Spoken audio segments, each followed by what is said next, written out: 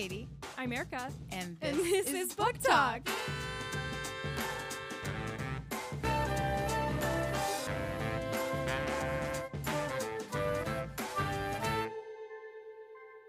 Hi, Erica. Hi, Katie. Welcome to Book Talk. Book Talk is your weekly podcast book club. We are in the third section of Jessamine Chan's The School for Good Mothers. In this section, things get progressively worse at the school as the moms learn to take care of their fake robotic children, and the rules are getting more strict by the day. Frida hasn't talked to Harriet in over 9 weeks now. She forgets to call her mommy.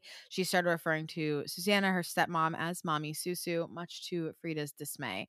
The simulations at the school are getting extremely stressful, and the further they get away from their real kids, the worse it gets. One mom is led to commit suicide, and the others seek comfort and a little romance with each other. Towards the end of the section, we see the moms commingle with the bad dad school and start to form some relationships, including Frida, as much as she tries to avoid it. We meet Tucker, and so far, I think he seems like a good-ish guy. So a lot happened in this section. Yet you didn't like it? Oh, yeah. Well, it's not that I didn't. Oops, I forgot that I wrote my thoughts down so you can just read them. I didn't love this section as much as the other ones. It seemed kind of repetitive to me. I felt like I get it. The school is awful. These simulations are awful. The fake kids are hard to take care of. They have extremely unrealistic expectations for these moms that aren't based in reality. And I feel like I was watching that movie on repeat for a lot of this section. I didn't mind this section. We're clearly in the rising climax of the book. Things are just getting worse and worse and worse.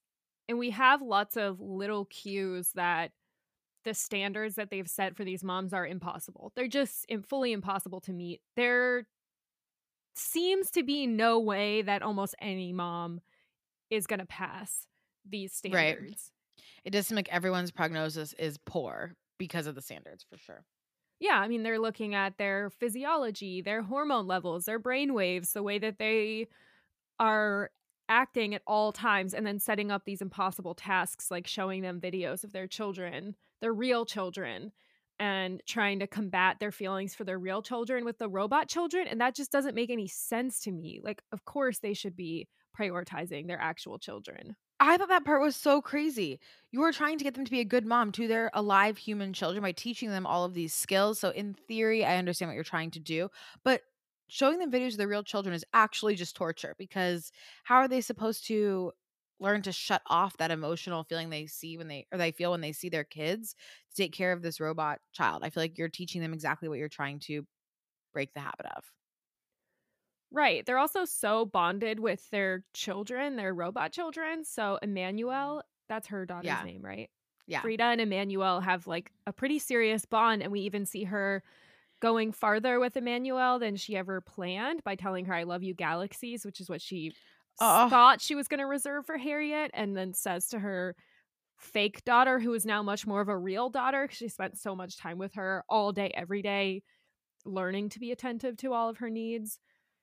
Oof. Is this just a government that's corrupt and trying to hurt these moms? I don't understand what the point is. They're never going to pass this and become good moms to their human children again. Maybe they would still be good moms to their human children, but they're not going to change who they are. They're faking it to pass a test to get through the program. Well, I think that's what Jessamine is saying. Got it. Is that that's what I'm asking, I the guess. standards that we hold moms to are impossible to meet, and this is also a question about surveillance and to what degree how we all look under a microscope, because no one could live up to this, even the moms who are not in the camp. It's just and so it's first the role of surveillance and our expectations of observing every single interaction and every single look and every hug and every word that you say, quantifying the number of new words that you provide for your child. No one is going to keep up with that impossibility every day, all day long. And then also, where do we get these standards from? So Frida, being raised by Chinese parents, was raised in a certain style in this white culture. So she was having unique experiences. And then they're trying to tell her, there's the one admin lady who tells her that she may have been raised in a different culture where you can do that, but here, like, in America, we don't shame people, which is, like, hilarious, because of course we do, but she's shaming her as she's saying, "We don't shame people here. We're all Yes, she's about literally hope." shaming her for how she's raising her child. There was a couple of times when I thought about this, the different cultures that they're raising children in. Now we're like, you can only raise them in this American culture that we have idealized, especially like in the only American meals and learning how to cook in this certain amount of time.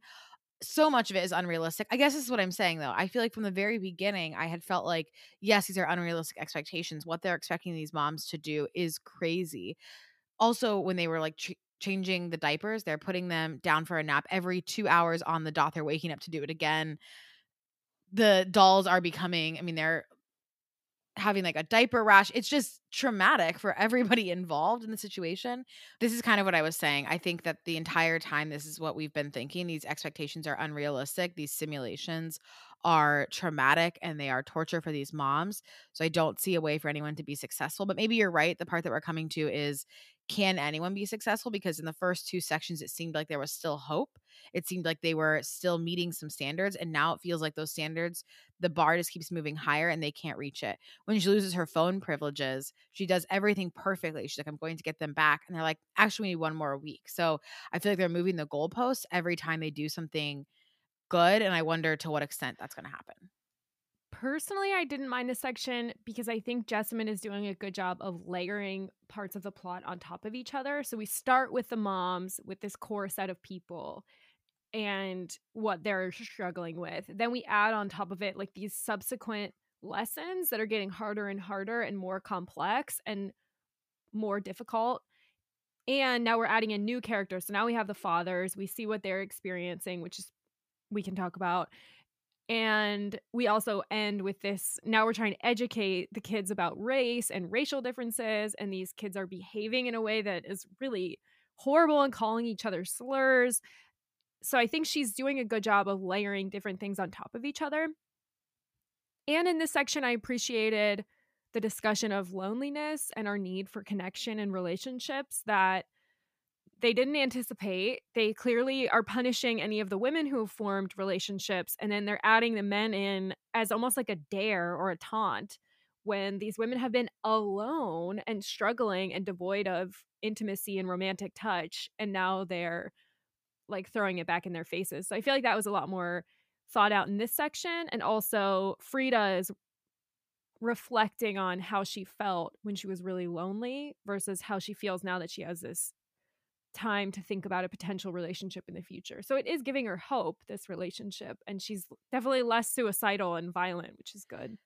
Right. I was thinking about that at the end, how just this little dose of human interaction, they talk about like the hand on someone's cheek, like an extended glance, these small things, how just this small amount of human interaction or attention or somebody noticing you as a person, not just as what you can do as a mom to this fake robot, but actually seeing you, how much that little bit of love can affect your whole mindset. How Frida is, yeah, she is hoping again. She's not suicidal. She's not thinking about it. Tucker is bringing that out in her. So that's good to see, but I wonder if she's probably going to be punished for any part of her that is remotely distracted from her robot daughter by being a human and being somebody who's not just identified as being a mom. So in this section at the end of it, we get to meet the bad dads. I don't know if that's what they're called, but that's what I'm calling them now. What did you think about them commingling with the dads and kind of the comparison between what the dads are going through and what these moms are going through? I loved this part. I thought it was so funny because we as women reading this book, so I think Jessamine knew the majority of the audience reading this book would be women.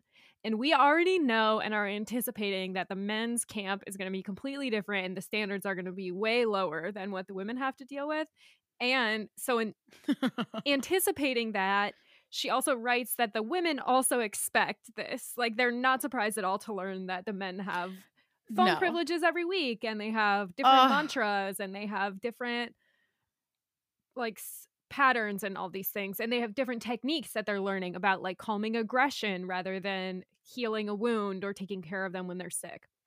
But I loved the difference in what they say. So Frida says, I'm a narcissist. I am a danger to my child. That is like what we think of as a bad mom, someone who would dare to think of herself before her child and at a single point in her time at all. And what Tucker says is, "I'm a father learning to be a better man." The contrast in those 2 mantras is crazy. They're just and earlier when they talked about not shaming them, all they're doing is shaming these moms and being like, "Make sure at every single second you say that you are not worthy, you are a bad mom," and I thought the parallels between that and current society were really well done. Yeah, the dads are like, "I'm doing the best that I can," and they're being rewarded for it with way more privileges and than these moms are. I do like Tucker, though. I think he's giving Frida some hope. I think, if I have to guess, these hopes will be dashed. I do not think this is gonna end well. We end this section with him saying, "We're gonna get them back." Yeah, so And as I soon as he said that, I'm just like, "Okay, so we're not getting them back." If Okay, you end that so yep. so that's it for us, these kids are not coming home. Oh, but also maybe I feel like at the end of the day, these dads are going to have more success in getting their kids back than the moms. Well, they're already rated as, doing better. I think that he said only a couple had poor, like, most of them are doing well in the program. Yes, my predictions for the end are that we are not going to be reuniting Frida and Harriet, although I wish, but I think something's gonna happen. There's threads that are throughout that I think are gonna come back. So, Gust and Susanna are making choices with Harriet. They're making choices about her diet, they're piercing her ears, they're dressing her in a certain way, they are taking her on spontaneous trips. Like, I just feel like something's gonna happen with them. Maybe it'll, like, swap, so she'll get Harriet back, but, like, Gust and Susanna are going into these camps or something dark like that. The other thread is the dolls are losing their minds, and they seem to be out of no one who is in this program seems to be able to predict what the dolls are going to do. And I think they have developed a lot of strangeness and a lot of communion between themselves. And I could see this becoming like Animal Farm, like the dolls take over and wrestle power back or refuse to leave their parents because they're very bonded to each other. They definitely did not anticipate that level of bonding. I think it will be interesting to see what the dolls do at the end. I agree, though. They're way too bonded. Even when they go to sleep or they aren't with the moms for a minute, they remember them. They've formed this bond. And I think it's also a thread or a conversation about technology we're creating and how it can overpower what we thought it was capable of. Do you have any other guesses about the ending? I think that you're right that she's not gonna get Harriet back, and I already hate that for us in this ending. I kind of hope something happens that gets a little bit of justice at the end, like Gus and Susanna are held accountable for the choices that they're making, and Susanna is acting every bit of a mom and is not being held to the same standards as Frida, so I hope we get some sort of that is resolved in some way at the end, and that Gus is also held responsible for not including Frida or for how he has acted in this whole co-parenting relationship instead of it just being her. Um, I hope that it ends better than what you're predicting, which is that neither her nor Tucker gets the kids back and she never sees Harriet again.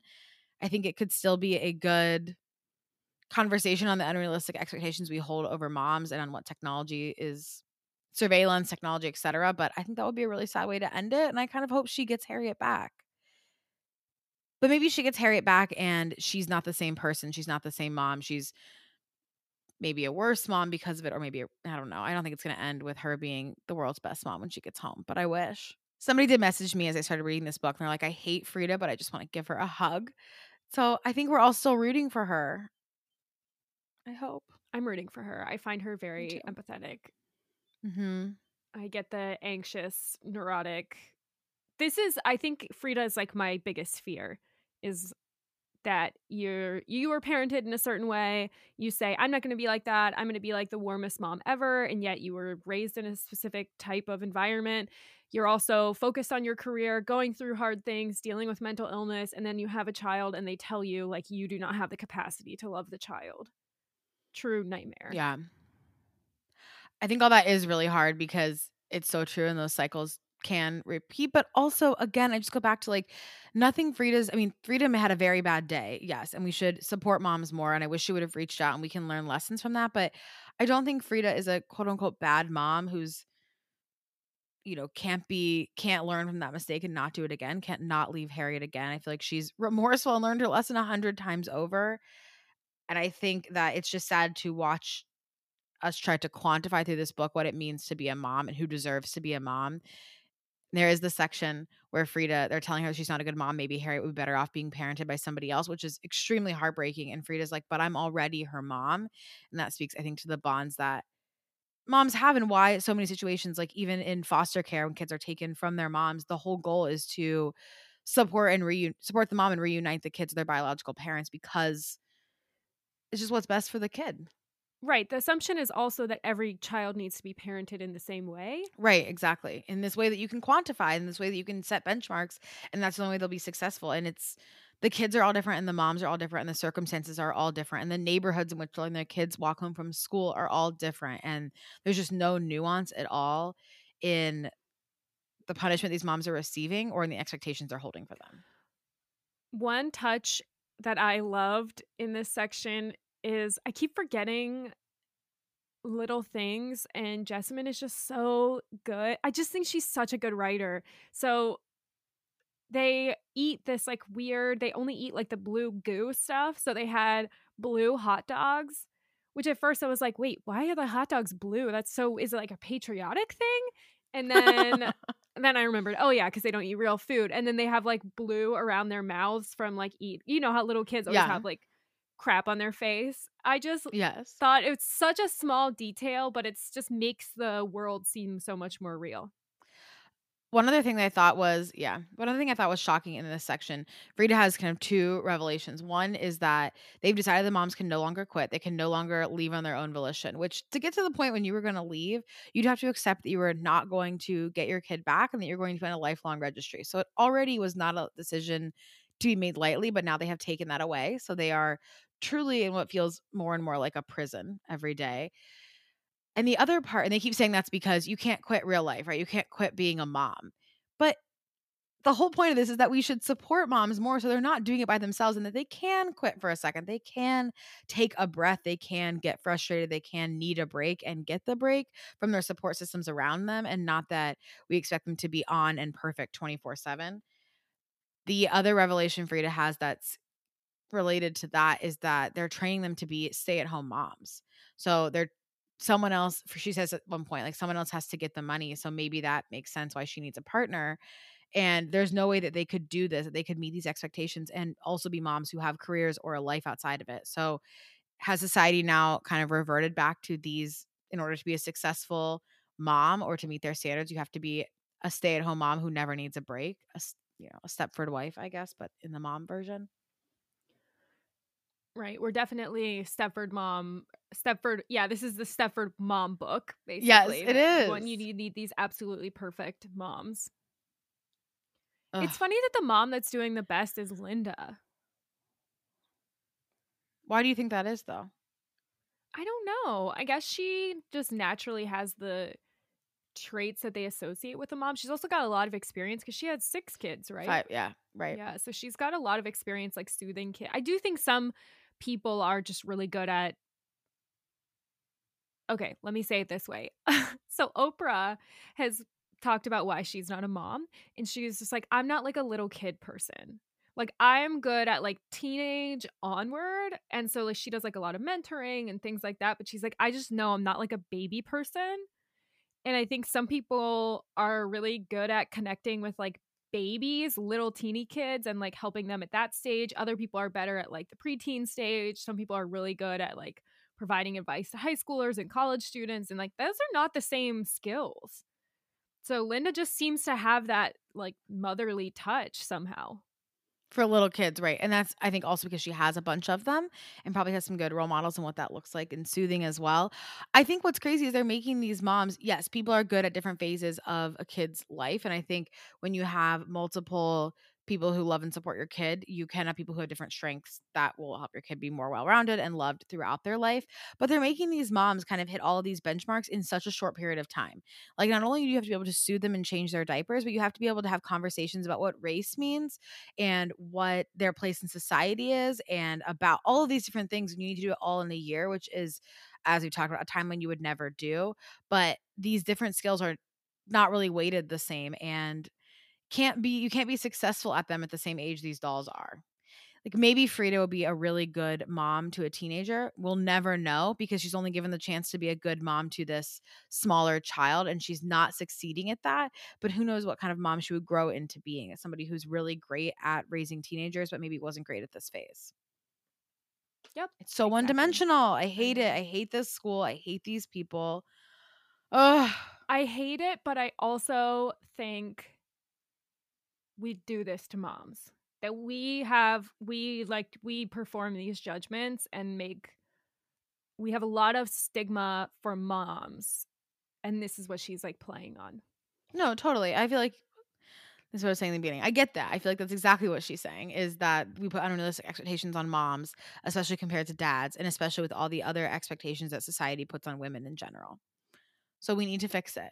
But I'm like, how is this plot going to end? I think this is where I keep coming back to. I get that point. I am here for that. I understand these unrealistic expectations. I don't know how she's going to resolve this current story and these plot points we're reading about. And I can't wait to read the end of this book and figure it out, because I really can't predict how we're going to wrap this up. And I hope it doesn't just break my heart only. I hope there's some justice. If this is the first time you're joining us with this book for the book club read, what we do is we finish the book club, then we'll do a one-off special episode about a book that we've read recently that we really love or that we really hate, that we really want to talk about. So that will come out after this season ends. Then we'll take a week off where we start reading our next book club book. So we announce it today so that you have plenty of time to get your copy either from the library, from a local bookstore, or from bookshop.org. So our next book is... We are reading Honor by Thridi Umrigar. This is a novel about an Indian-American journalist, Smita, who has returned to India to cover a story reluctantly. Long ago, she and her family left the country with no intention of ever returning. She's following the case of Meena, a Hindu woman who is attacked by members of her own village and her own family for marrying a Muslim man, and comes face to face with society where tradition carries more weight than one's own heart.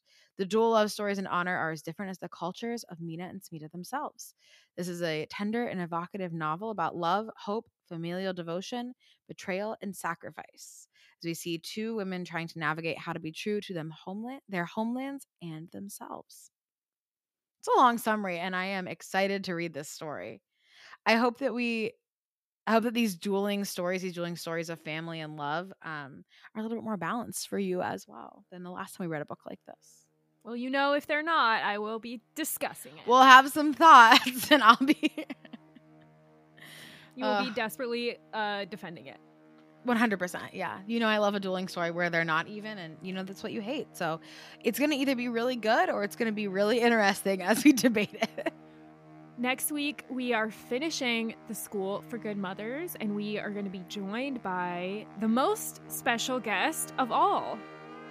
Jessamine Chan will be here, the author of the book, to answer all of our burning questions and to talk about the themes and the ending of The School for Good Mothers. See you then.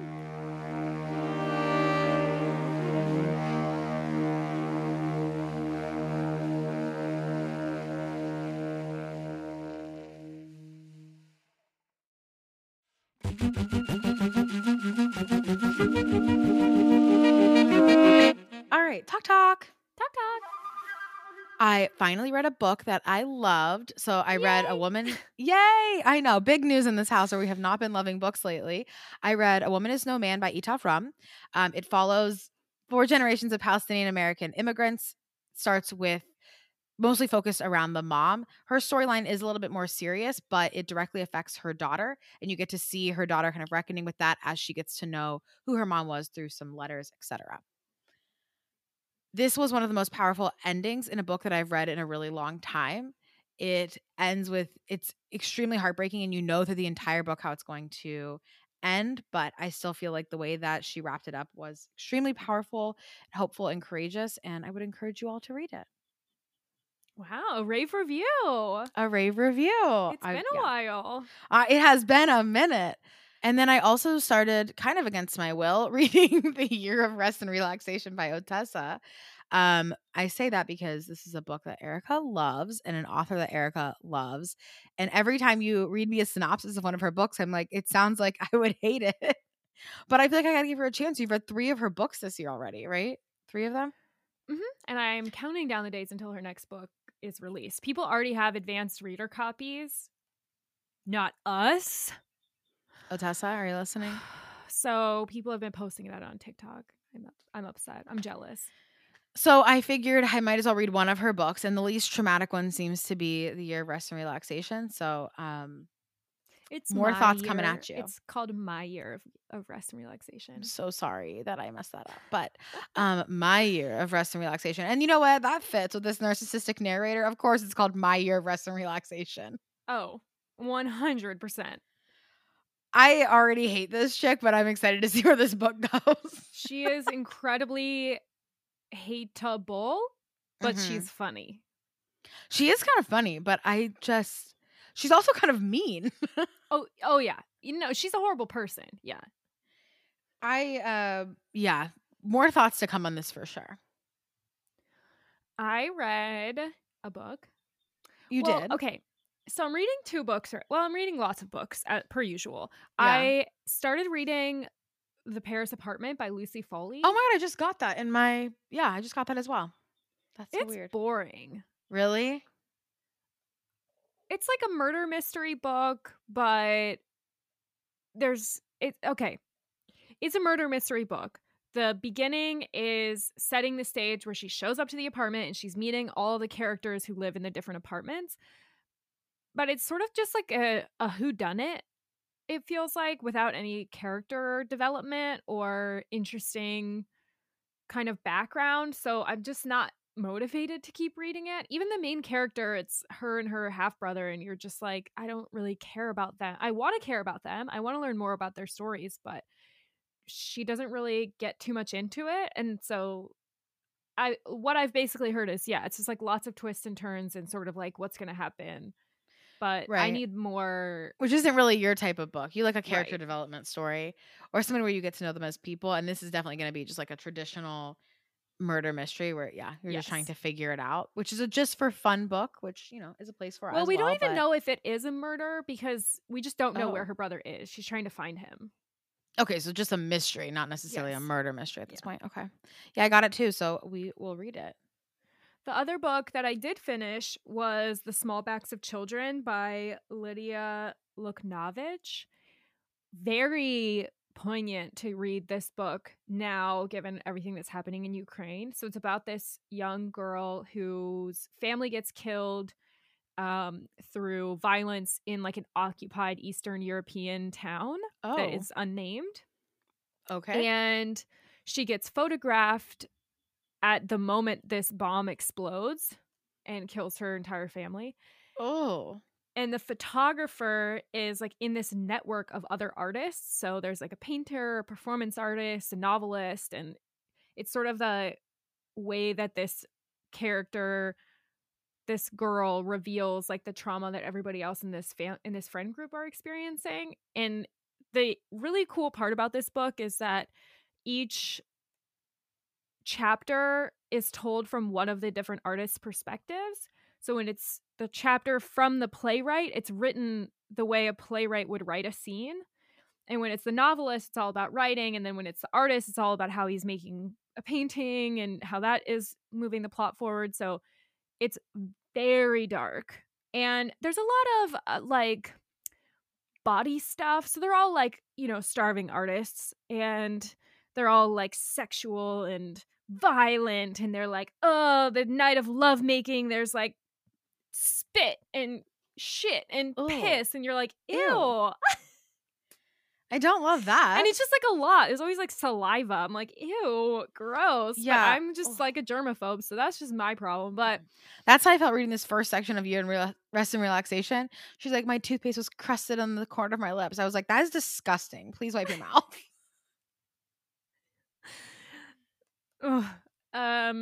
Yeah. So this book is a lot. I thought it was good. I do not think this is like a book for everyone. You know what? That's becoming your tagline. Hi, this book was good, but it's not for everyone. If it's for you, it's for you. And this is not for everyone. I would tailor this one to people who like, again, a dark book, who want to grapple with violence in a lot of different ways, and who are into this like dark artist persona, because that's all of the main characters. They're all like twisted artists. But I liked it. I thought it was an interesting time to read a book like that, and about how like Americans just come here to like photograph this war-torn country, and then they sort of like escape and profit off of the stories that they've taken. I'm also reading Girlhood by Melissa Febos. It is a book of essays, which not my favorite, but it's sort of the idea of like, what does it mean to be a woman? How do we grow up? These are like early life experiences that shape our relationship with being a woman and how that is created. It's good so far. It's also kind of dark. Yeah, we have a theme. We have a theme. You've got to type. Okay. I'm going to read A Year of Rest and Relaxation and then figure out which book I want to. I'm going to read My Year of Rest and Relaxation, and then I'm going to figure out which book I want to finish, either Somebody's Daughter or Under the Whispering Doors. So we will see. All right. Bye.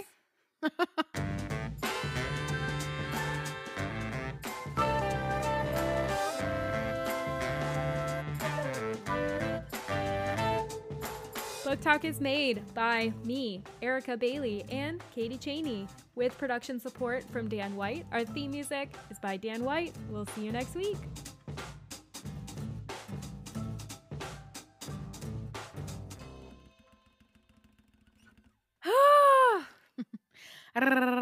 You feel stressful recording your first podcast with 300,000 views on your TikTok? No, I feel retroactively stressed that we recorded the first 2 episodes before we knew that. I agree. Yeah. I do feel retroactively stressed. Like, what stupid stuff did I say?